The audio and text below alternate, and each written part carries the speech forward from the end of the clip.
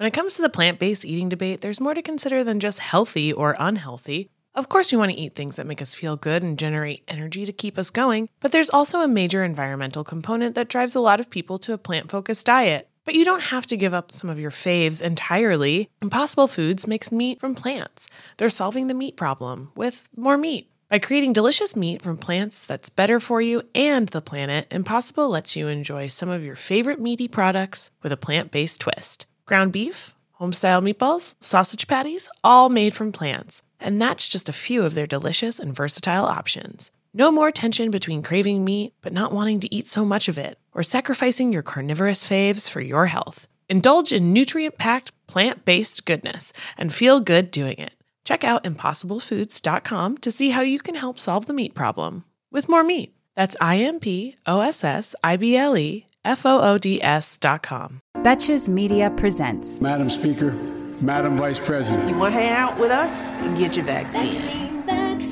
And so I went to Human Resources. There's some things I just can't tell you on air. The Betches Sup Podcast. A woman's problem, if you will.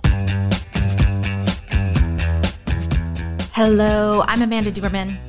I'm Elise Morales. And I'm Millie Tamaras. And this is the Betches Sup Podcast, where C-SPAN meets the group chat to help you process and laugh at the biggest topics in U.S. news and politics. That U.S. news and politics, it does a lot of work for us in this intro. There's a reason it says U.S. news and politics. It is a cop-out, but today we just can't. So pack your passports, because we are going to Eastern Europe today. Yeah. Can't wait for a little vacay. Have either of you ever been to Eastern Europe? I was thinking about this morning. No, but I would go. I've only been to Paris. I think I've only been to Western Europe. I've been to Prague, which there are parts of it, yeah, which is not Eastern Europe. I don't think it's like technically Eastern Europe. I don't know if that's a correct way to refer to it, but like there are just parts of the city where you're like, oh wow, there's that energy to it. It's fascinating. I guess that's whether it counts or not. Prague is the closest I've gotten as well. Yeah, hopefully closest we will get, lovely. unless we get drafted in this here conflict. Are we not too old? We are. That's the best part of this, because that's what always comes up when you're talking about feminism. Like, there are always those bros that are like, well, do you want to be drafted? And now I'm like, well, I'm too old. Sure. Send the girlies. Send the Gen Z TikTokers. They'll figure it out. I believe in them. If you should send anybody, draft those girlies. I think they got it. Yeah. No, honestly, I want a 90-pound soldier.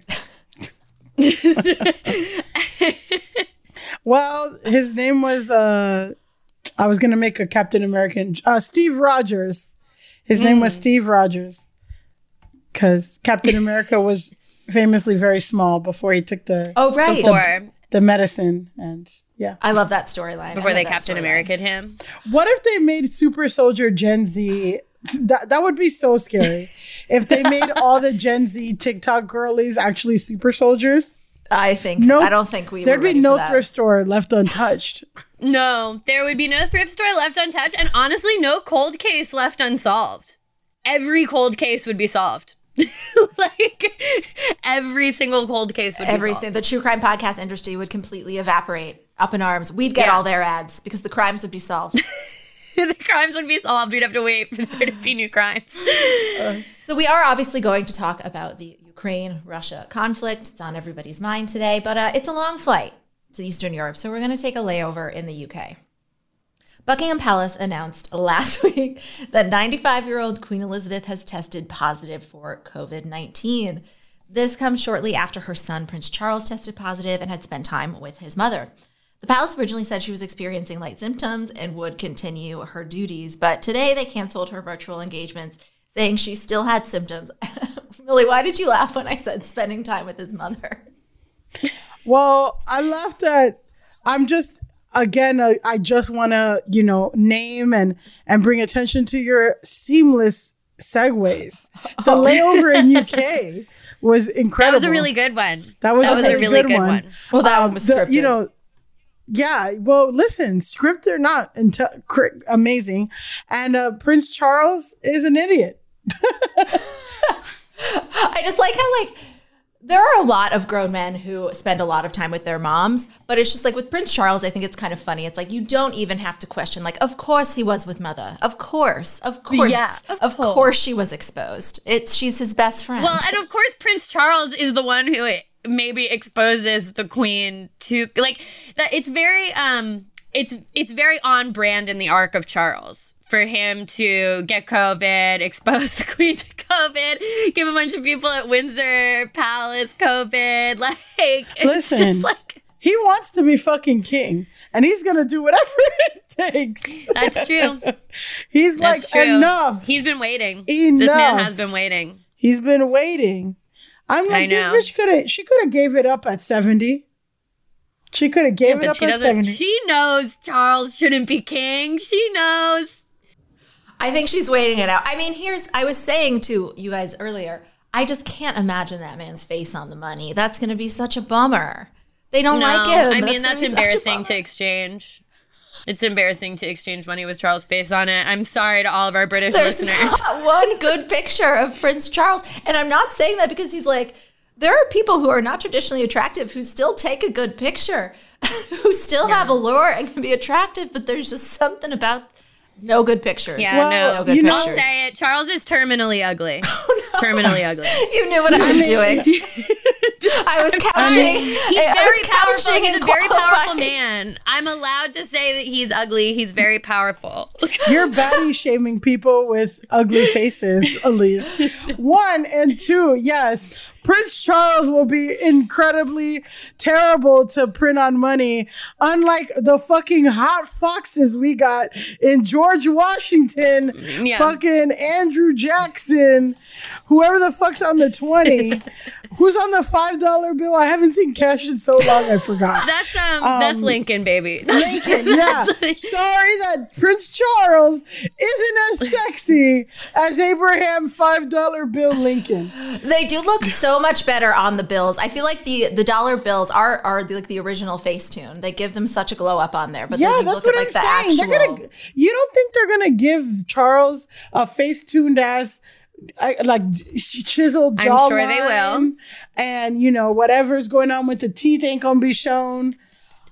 Totally, that's really they're funny. I'm imagining all around. like a really hot Charles on the oh money, my and God. everyone just has to be like, yeah, it looks just like you. No, really well done. They're gonna yesify Prince Charles. Yeah, they yesify Charles for the money. They're gonna yesify Prince Charles. It's like, why does the Prince or the King of England have lashes? Yeah, it's like, okay. Oh, brutal. Well, so I mean, Charles is triple vaccinated, and this is the second time he's had COVID. That sounds like anti-vaccine, honestly, but what I actually mean to say, true, exactly. What I mean to say is that, like, it's kind of an incredible testament to where we are in the pandemic that, like, this 95-year-old can get COVID now. We know she's vaccinated, and, like, we're all worried. It seems like she has symptoms, like, definitely has a higher risk. But when our 74-year-old president had COVID before the vaccine, it was like he could die. It's like really, really a toss-up. But this diagnosis comes with, this diagnosis comes with more recent speculation about her health overall, which is sort of her fault because last week when asked during an in-person audience how she was doing, she pointed to her legs and said, "As you can see, I can't move." So not instilling a ton of confidence ahead of this COVID diagnosis. She's 95. I also read an article that someone from the palace leaked that she can't move. So which is, I think, a really mean thing to leak about your 95-year-old boss. And also, maybe what she was confirming here. Yeah, maybe she was trying to get out ahead of it, like take ownership. Take it back. I had to reread the thing because the outline, because you said, like, as she pointed to her legs and said, "As you can see, I can't move." I'm like, she did that on Zoom? Like, no one's moving on Zoom, bitch. Like, who's looking at Queen Elizabeth's legs? I think she was like in person. Yeah, exactly. That would be an unusual thing to needlessly point out over Zoom. You would think she had a better PR people than that. But who knows? Charles could be on the money. And it's really not a great time for her to go because apparently there could be like it's like a very intense process when the monarch passes away. And apparently, like, the pound sometimes is devalued temporarily. And it's just, do we really need this third world, a land war in Europe, a new king? They're going to say, God save the king. Disgusting. Right? Honestly, though, disgusting. Honestly, appalling. Appalling, gross. Charles said, Charles being triple vaccinated and having COVID twice is honestly one of the most relatable things about him. Besides having two sons that hate each other. Mm-hmm. True. That's accurate. Exactly. I mean, he's basically, maybe he's just been hanging. Maybe he has a very active social life. According to The Crown, he and Camilla really like to hang around. But that land war we were talking about. We all know your hair and skin can sway your mood and impact your day in ways you can't underestimate. Sometimes what starts as a bad hair day quickly turns into a bad everything else day. I'd never found beauty products that really understood my needs, but ever since I switched to custom hair and skin routine with Prose, I've noticed so many benefits. Healthier hair and skin, yes, but beyond that too. Since I started using Prose, I've noticed consistently healthy hair. Even with all I put it through with the heat tools and the hairsprays to get this pompadour sky high, it smells great, it looks fancy on the shelf, and I like that it has my name right on it. This formula is made for V. Prose is made for people, not hair and skin types. Personalization is rooted in everything they do, from their in-depth consultation to their made-to-order model. From millions of possible formulas, only one is uniquely yours or mine. And Prose isn't just better for you, it's better for the planet. They're a certified B Corp, cruelty-free, and the first and only carbon-neutral custom beauty brand. They even have a review and refine tool which learns from my feedback and adjusts my formula to keep up with the seasons and changes in my life. Prose is so confident that you'll bring out your best hair and skin that they're offering an exclusive trial offer of 50% off your first subscription at prose.com/feverdream. So get your free consultation, then 50% off at prose.com/feverdream. That's prose.com/feverdream. Hey, American Fever Dream listeners, I'm here to tell you that there is no reason to panic the next time you're searching for the perfect gift. Now you can use Gift Mode on Etsy. Gift Mode on Etsy is here to take the stress out of gifting so you can find the perfect item for anyone and any occasion. It's easy. Just tap or click Gift Mode on your Etsy app or Etsy.com. Then answer a few short questions about who you're shopping for and what they like, and Gift Mode instantly gives you curated gift ideas based on hundreds of personas. Now it's simple to find gifts made by independent sellers for all the people in your life. Whether you need a Mother's Day gift for the quilter or a birthday present for the vintage hunter, there is something for everyone on Etsy. Some of the things I like to buy on Etsy have little dachshunds on them, or are for dachshunds. Donnie's got a whole litany of new sweaters and harnesses and all kinds of fun stuff that we get lots of compliments on when we're out on walks. A gifting moment is always just around the corner. Whether it's a birthday, an anniversary, a holiday, or even just a day to say thank you, Gift Mode on Etsy has you covered. Need to find the perfect gift? Don't panic. Try Gift Mode on Etsy now. We'll touch in on this Ukraine-Russia crisis with whatever expertise we have to add, but obviously it's really escalating, so we need to sort of process it. Yesterday, Vladimir Putin sent troops that he calls peacekeepers into Russian-backed separatist regions of Ukraine. He blamed Ukraine for necessitating this incursion, and his government and state-run media have made all these false claims over the past few days about car bombs and other things they promised would be pretext for war and are now, magically happening. They're using old pictures of old attacks and posting them oh no, and they're sort of staging new ones, swapping things out to justify their actions. I'm curious, have you guys ever used old pictures to provoke an ex? I've never done it, but this did remind me of when Kylie Jenner was trying to not seem pregnant, so she was kind of posting old photos, yes, and then people would be like, wait a minute, this picture's from last summer.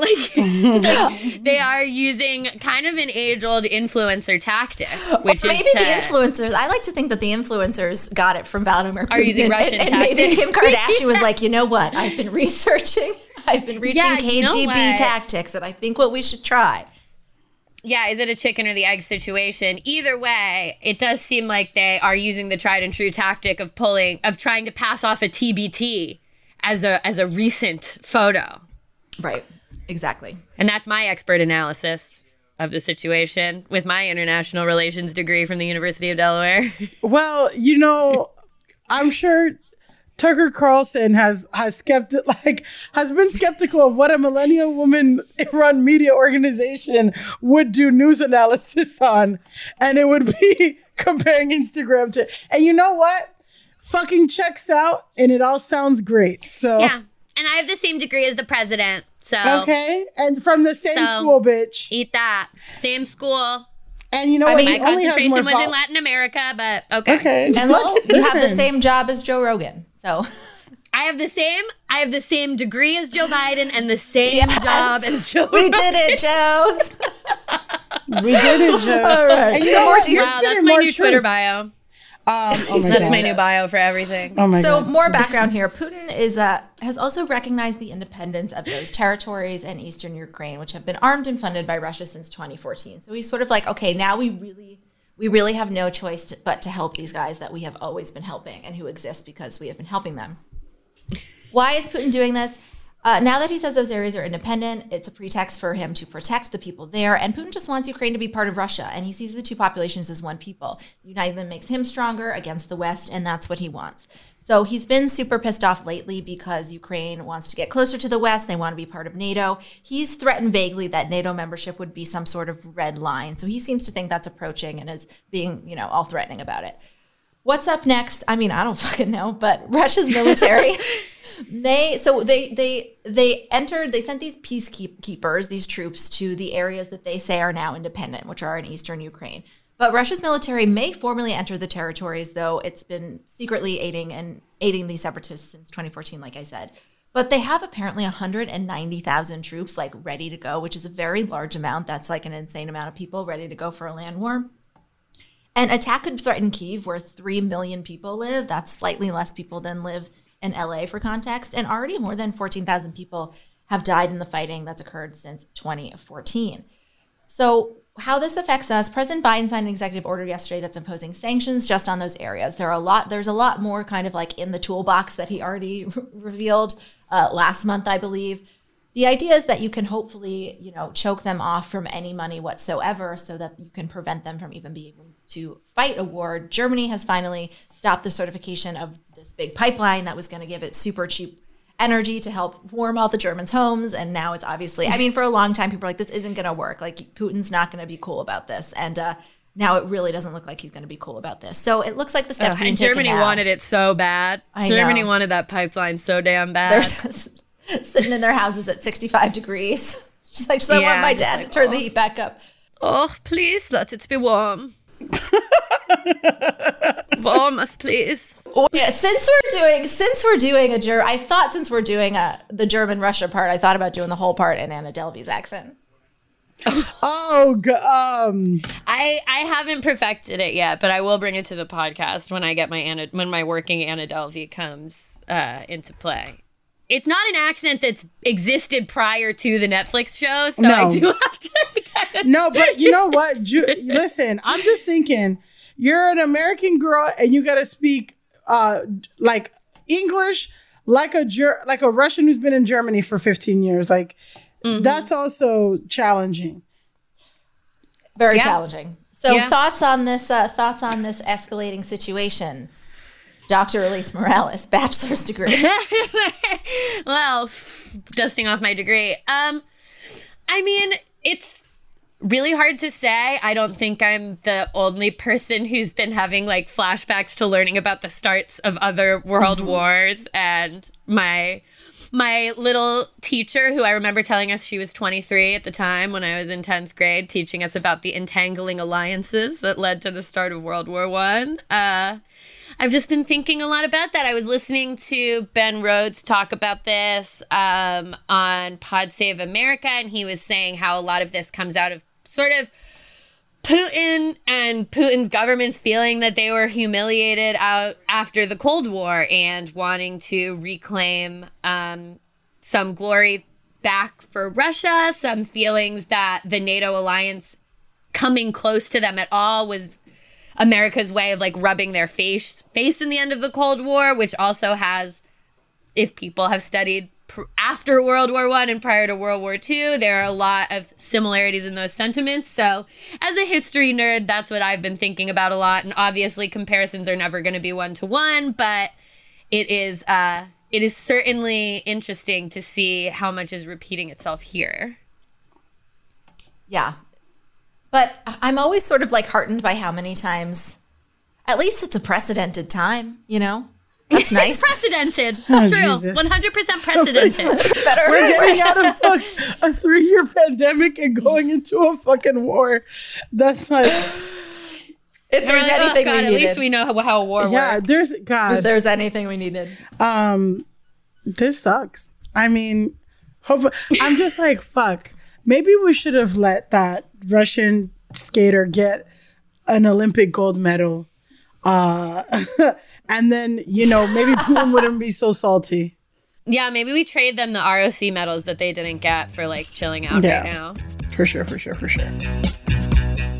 We all dread the what should we have for dinner question. I mean, I know I do. I love a home-cooked meal, but I don't always have the time, energy, or groceries to make it happen. Being able to feast on a delicious meal without the long prep and cook times is what drew me to Home Chef over the other guys.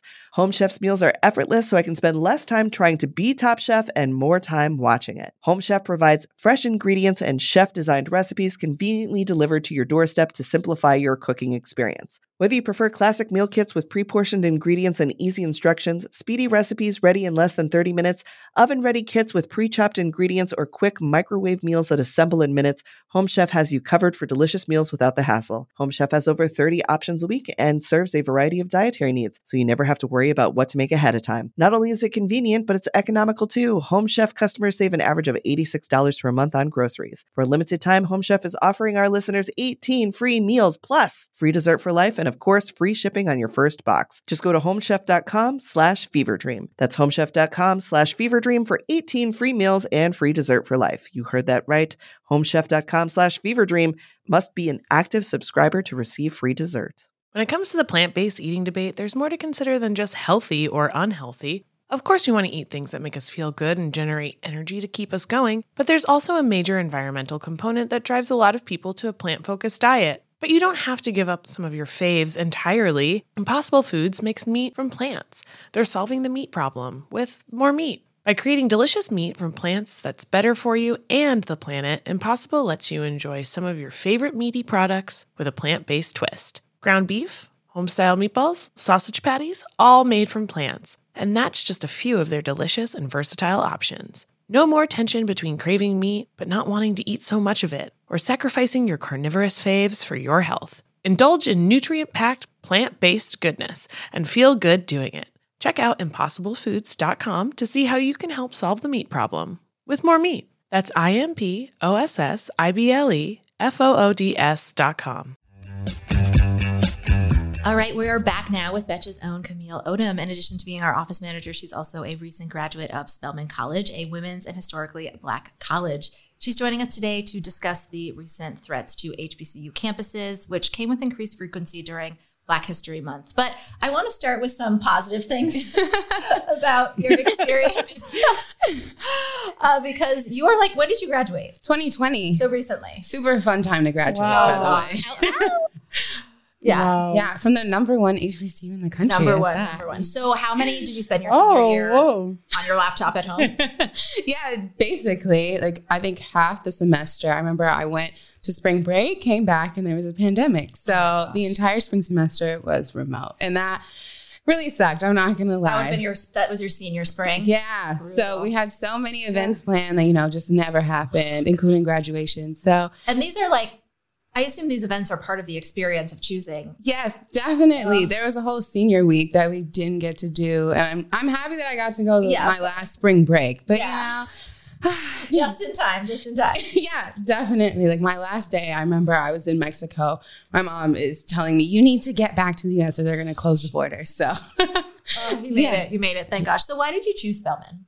So it's so interesting. I actually didn't know that much about HBCUs before I chose Spelman. I was around a few Spelman alum, like through this organization called Jack and Jill that my family was a part of. But when I was in high school, actually, like it wasn't a part of the regular marketing, like how they would do Yale, Harvard, like maybe just by virtue. And you went to high school in Brooklyn? Yes, I did. I went to St. Xavier High School in Brooklyn. It was an all-girls Catholic school. And even though we did have like more Black students than other Catholic schools, like most of the faculty was white, and it was overwhelmingly white. So maybe that was also why HBCUs weren't heavily marketed. So it was really random, actually. My mother and I were in Costco one day, and we happened to see one of the Jack and Jill mothers that was a Spelman alum. So it was around when college applications, everything is going in, and she said, "Hey, like, did you apply to Spelman?" I told her no. I was like, I hadn't really thought of it. And she literally followed us through the grocery store, convincing me to go, like telling me why it was such a great opportunity. And so obviously that I went home. I was like, okay, it happened to be the last day they were accepting applications. I remember I just applied. Guys, this lady followed me around Costco. Yeah, exactly. And like just her enthusiasm about it. And literally every Spelman alum I ever met, they were so enthusiastic about Spelman, and you could kind of tell, like, they all had this aura about them to where I was like, like, that's definitely something I want to, look into. So I remember, all my acceptances came in. I was going through like my top choices, and at the time I was deciding between NYU and Spelman. So I had already visited NYU, saw what they had to see, and I really thought I was going to accept them. So Spelman actually let me into their honors college. So I got to go there a day before all the orientation for new students. I remember I flew in, I got there, and I just fell in love with the campus. Like everything about it. I loved seeing a campus full of Black women who I felt like were like me, who were like brilliant academically. These were women that could have went anywhere in the country and chose to be here. They were, civically and socially involved. They were really everything I thought I was and who I wanted to be. I remember that last day, I could only spend that one day there. I couldn't do the week, what they call spellbound, like for all the girls that got accepted so they can like really get a sense of the culture. I remember like my prom was the next day, and I listened to my mom. I was like, do I really have to go back? Like, I really want to stay. That's telling. Yeah. And I knew from right there, I was like, yeah, I have to go here. Like, I've never felt that way about any place before. So that's really what ended up, like, why I chose Spelman. Yeah. And I mean, we'll talk about some of the challenges that HBCUs are facing, but I just think about like, so that they have these challenges with such engaged and enthusiastic alumni really speaks to like how these are just like kind of systemic challenges. Yeah, precisely. Yeah. So I want to talk to you a little bit about sort of the recent issues that these campuses are facing. Yeah. We've talked about this a little bit, but did you ever experience bomb threats when you were going to Spelman? Yeah. So I don't remember what year it was, like in my time there, but definitely there was a significant threat, and it wasn't even just for Spelman. It was for the whole AUC, which is the Atlanta University Consortium. So that's Spelman, Morehouse, and also Clark Atlanta University. And I don't remember if it was so much as a bomb threat, but we received a letter from the Still Mountain KKK. And I can like still kind of see the letter in my mind. I remember we were all sharing it in like the group meetings and Twitter. And basically they said they were going to storm the gates. But they didn't say when, they didn't say how, but it was just a whole letter of, just racist epithets saying they were going to come get us. And I don't remember there being like any real fear or like concern, mostly because I don't know, you learn to not really, you're cautious, obviously, and these things are startling, but you know that the reason they send things like that is to incite fear. So if you are genuinely afraid, then you kind of give them what they want. And also because Spelman like does really take security very seriously, Spelman specifically, compared to the rest of the AUC, like it's a completely gated college. Like there are gates all the way around, and our public safety officers are very, very serious about keeping us safe. Yes, like men cannot even step foot on the campus without showing some form of ID. Like Spelman is very serious about that. So I don't think we were more so concerned that they would get in, but really just so, it's very unsettling. You get a letter from the KKK saying they're going to come get you. Stone Mountain, is it that one monument where they have like etched on the side of the mountain all those Confederate soldiers? Yes. That like, yeah, that is so problematic. Yes. 18 layers of fucked up. Yeah, precisely. Of like white supremacists. It's literally. One of my questions for you, these people who are calling in these threats, what do you think their goal is? You got it. Their goal is to terrorize you, students. To incite fear, and one, to make you feel vulnerable in what's supposed to be a safe space. It's really just when you look at the history of this country, really, like it's not even something that's so surprising, and that's really sad to say. Like when you think of, all the Black cities and Black communities like Black Wall Street, all the thriving communities that have been specifically targeted by, you know, whether it be a white mob or like our government, even like, you know, yeah, to be honest. But, you know, also a white mob. Yeah, also a white mob, really. Shout out to, you know, the city in Philadelphia that got bombed by our federal government. You know, it's not really surprising when there is a group of Black people, you know, thriving, doing well, being productive, that it becomes a target by, you know, racist people. So. Yeah. How do these threats, because I think people hear them and it's sort of like they see a headline, they're like, oh no, but how does this affect you like logistically? I mean, it can be a whole process. These have been in the middle of the night. So it's not just as much as you can not let them have what they're going for and be fearful.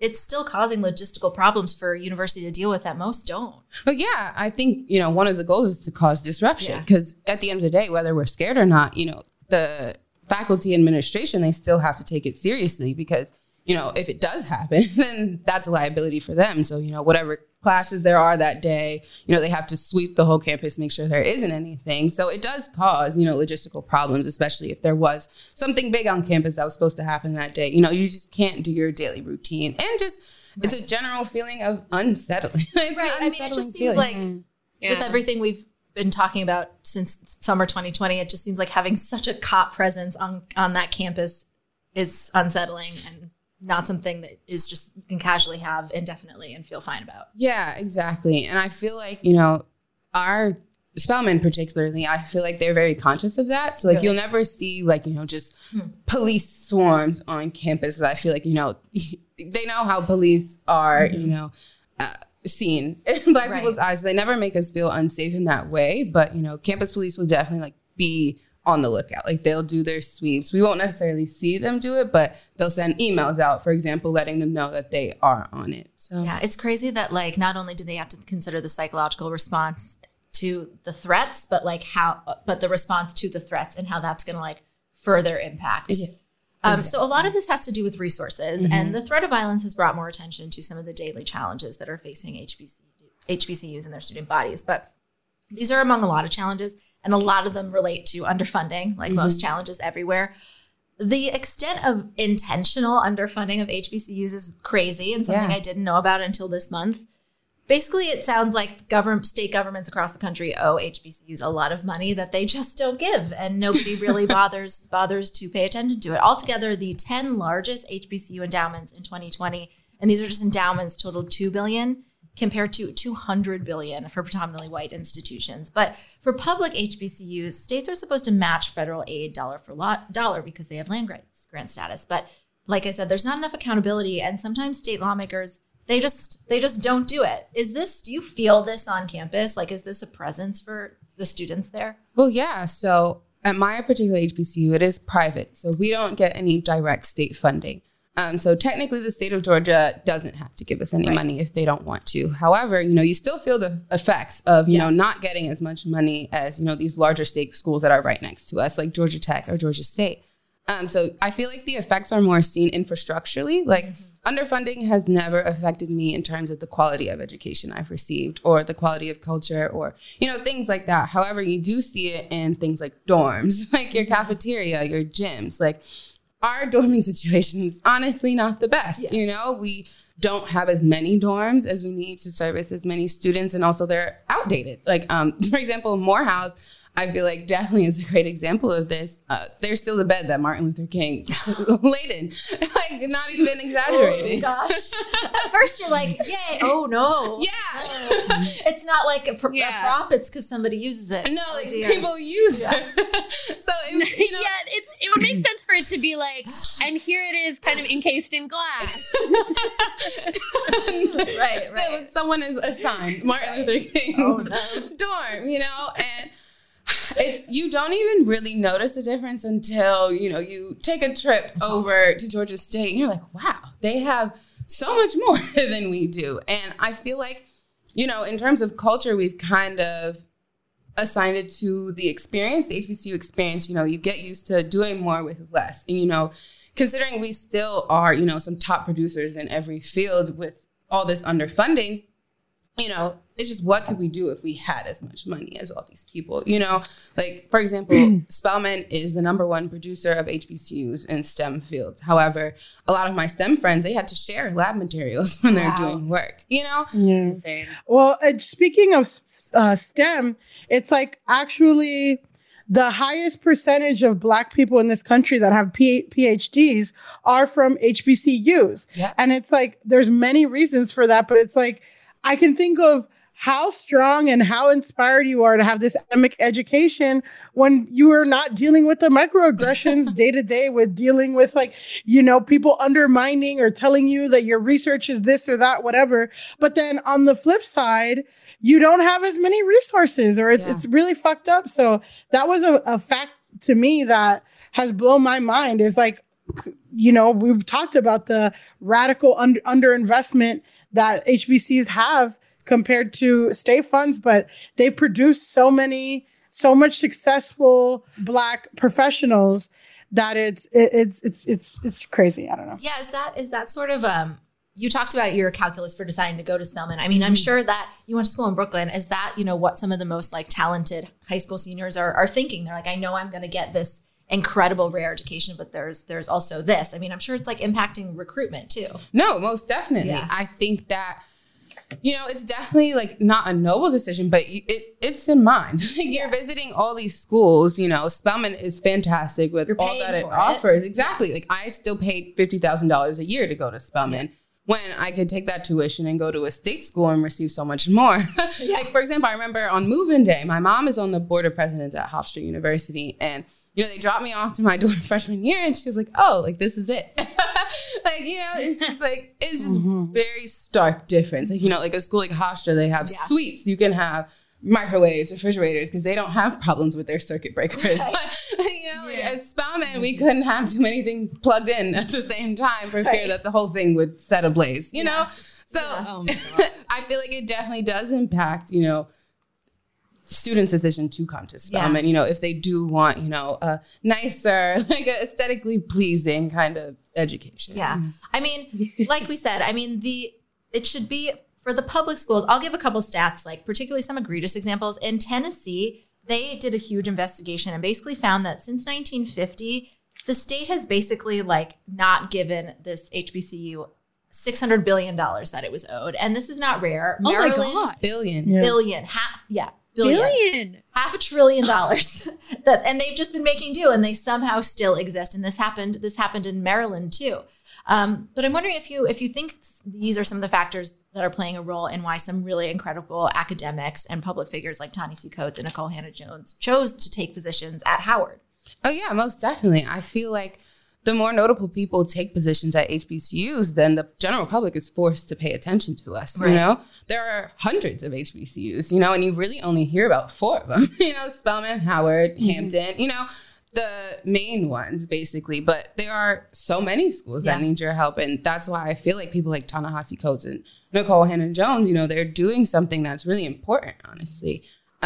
I feel like the more national attention we get, hopefully, you know, schools will receive their billions of dollars that they're owed. Seriously. And like those state legislators, you know, the ones that are withholding those funds for, you know, reasons that are really just racism at the end of the day. Clear, they are giving, the money is not having a problem getting to, you know, the state schools you're talking about. They're getting their checks. Yeah, exactly. And I feel like, you know, the underfunding is simply because of systematic racism. They don't see the value in what HBCUs do. They don't care in the advancement of Black people. And that's really as simple as it is. So the more people with public attention that take positions at these schools, they're forced to listen. They're forced to pay attention. I dare Fox News to stop paying attention. Like, they're always going to pay attention to Nicole Hannah-Jones, so now they have to pay attention to Howard. But just speaking to the value of these schools, I was curious if you could sort of share, like, an experience you had at Spelman that you just know you wouldn't have been able to have, like, anywhere else, or a moment where you just knew it was only there in that setting. Would you have been able to have that experience? Yeah, well, you know, not to give away our sacred traditions and orientation, you know, I really do feel like that first week of Spelman is really what makes you realize you made the right choice, really, honestly.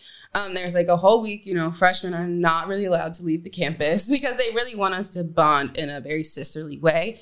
And that entire week, alum are on campus. They have several different activities for us to do, you know, learning history and traditions, being able to see, like, we all have to wear white dresses, and you see all the alumni that came, and you all take turns, you know, you shake hands with them, they tell you how proud they are of you for being there, you know, and like really having that experience shows you like how vast the Spelman network is. And I'm sure that goes for all HBCUs. Honestly, it's really an experience you can't get anywhere else. Like, specifically Spelman, it's all women, and it's all specifically Black women. There is no other institution in the country except for Bennett, you know, that is like that, you know. And I feel like, you know, being a Black woman in America, there's not many places where you feel you have a safe space that really is just for you.